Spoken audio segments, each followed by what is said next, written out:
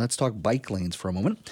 Now, travel along Beach Avenue in downtown Vancouver, and you'll notice a concrete curb to protect a two-way bike pathway. That's because there was a new configuration on Beach Avenue in 2021.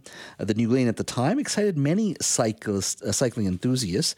Critics at the time, though, said the changes made Beach Avenue worse to the extent that it caused more traffic, congestion, and idling.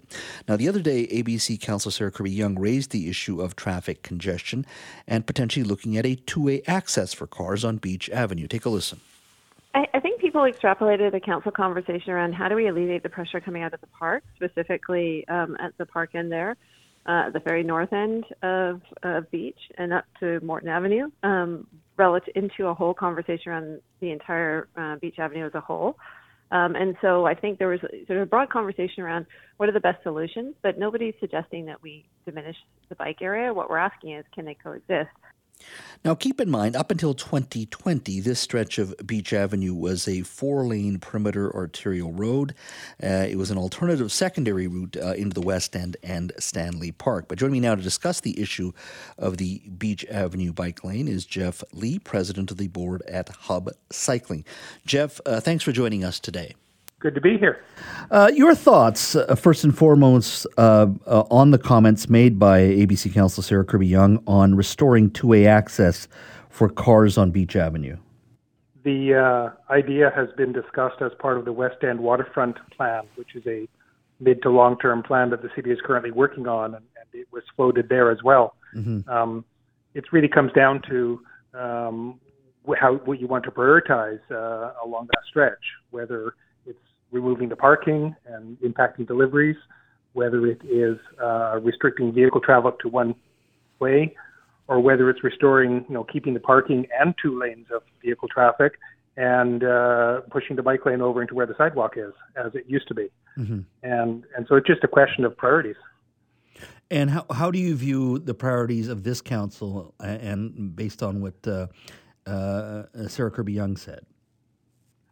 Well, this council has not been particularly supportive of active transportation to date, and even less so with the park board. The decisions on delaying the construction of the bike lanes that are intended for Broadway as part of the Broadway plan, the decisions by the park board commissioners to take out the temporary interim bike lane, those things are having a real impact that will not help us with our mode shift targets. What do you say to the argument that some use, look, you don't want to see cars backed up. People are still using vehicles, mostly still as the main mode of transportation, not bicycles.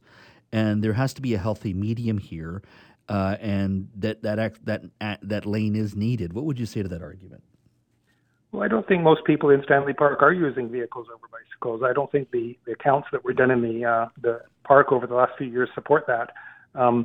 There's one lane all the way around the park, two lanes in places, and we're about to further restrict vehicle traffic in Stanley Park with a 5-year construction project that the Metro Vancouver is doing to put a new water pipeline in.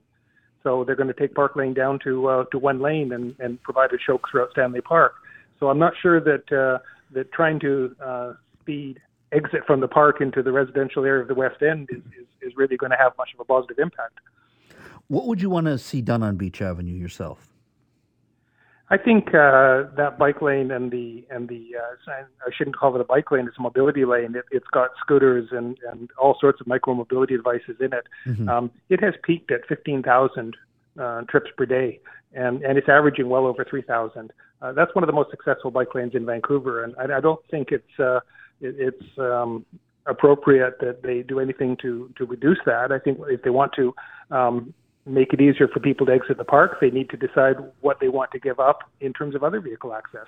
There's been a bike lane along Beach Avenue there for many, many years, as many years as I can remember, but it was very close to the sidewalk. And the danger is when you put 15,000 people on bikes on a bike lane that's abutting a sidewalk, what you're really doing is putting people walking at risk.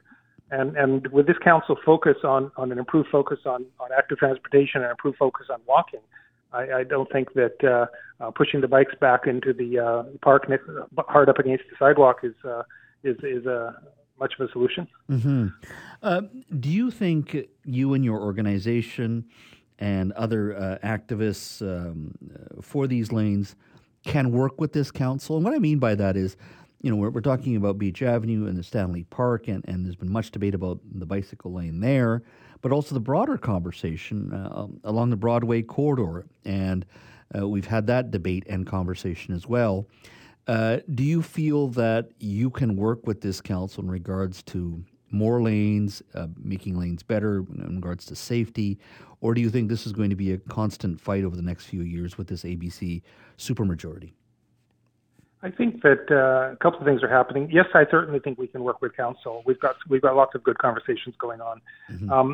What has happened so far is that the ABC majorities have voted in a block, and we have had strong support expressed by individual ABC elected officials, but the votes have all come down to a block vote, and that's just changed.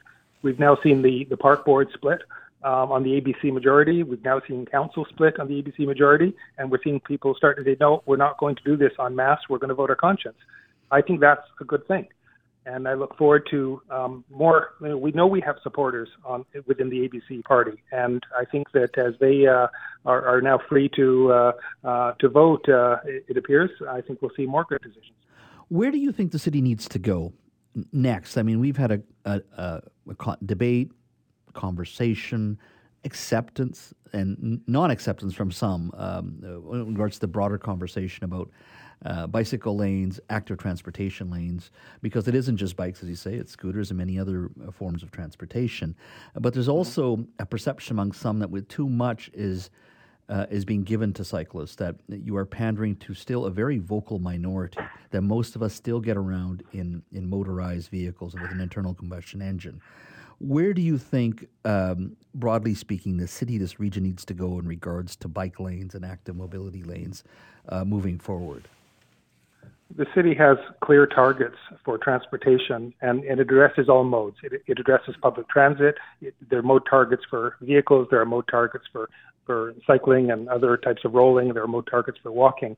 And those targets have recently been made even more optimistic. Or they've tightened them up, and instead of trying to reach them by 2040, they've now set 2030. And that is driven by our Climate Emergency Action Plan. So what we know is that the city has a clear plan on mode shift, and the city has a clear plan on wanting 2/3 of all trips to be made by sustainable modes of transportation. And it's really not about bikes. It's, take your pick. It's going to be about transit. It's going to be about walking. It's going to be about rolling. And the goal is to get to 2/3 of trips within the city of Vancouver made by sustainable modes. We know from the research and the city studies that bike lanes are one of the most cost-effective ways of getting this mode shift. And we know that to get the mode shift that the city wants to see over the next 5-year plan, that they need to build bike lanes at twice the historic rate. And that's in the recent, that's directly from the city engineering department in their recent active mobility plan. The transportation department says we actually need to build them twice as fast as we have over the last 5-year period just to meet our targets. And so if people think that there's too much pandering to bike lanes, I said, well, then fine, focus on transit, focus on walking. But what isn't going away are the objectives to find better ways of moving people and not to continue to cater to single-occupant vehicles. We don't have the real estate, we don't have the space, we don't have the money to build volume lanes for everyone who wants to drive everywhere. What we need to do is provide alternatives so that those who choose to can not be taking up those lanes. If we look at Beach Avenue and the 15,000 daily peak trips and say, well, we might not have built the Beach Avenue bikeway, take those 15,000 people and put them in cars because they were all headed to Stanley Park, and put them 15,000 cars into Stanley Park on a day and see how that works. Mm-hmm. It's simply not viable. so it won't work. The math doesn't work. Yeah. But I want to reiterate this with you. You still believe the cycling community can still work with this council, that it's not going to be becoming an increasingly more of a polarized conversation. You think there is still some middle ground for some healthy discussion and to find a healthy medium to placate those in vehicles and those in bicycles and many other modes of transportation? Absolutely, I believe that. And I think that now that we're seeing a less monolithic ABC voting pattern, that it'll be fine. ABC has a majority, but there are strong supporters of active transportation within the ABC party. There are other parties that are represented, and you need 51%. You don't need all of the ABC party. Yeah. And I think that I think we'll start to see some good progress. I think those are the burdens of leadership that ABC is now going through when you say they're not all agreeing. We've seen it many times, and that's actually healthy for democracy as well. When people I think it's healthy. I don't think it was healthy when we had 100% of them voting one way and telling us outside the meetings, I don't support this at all, but I have to. And now what we're seeing is we're seeing split votes, and I think that's far healthier for our democracy. Well, maybe year 2 or 3, they'll actually start coming out to me and saying it publicly on talk shows, Sue. So let's see what happens. Possibly. One can only hope. One can only hope. Hey, history tells us that's generally how politics works. So, Jeff, thank you for your time. Really appreciate it. Okay. Have a good day.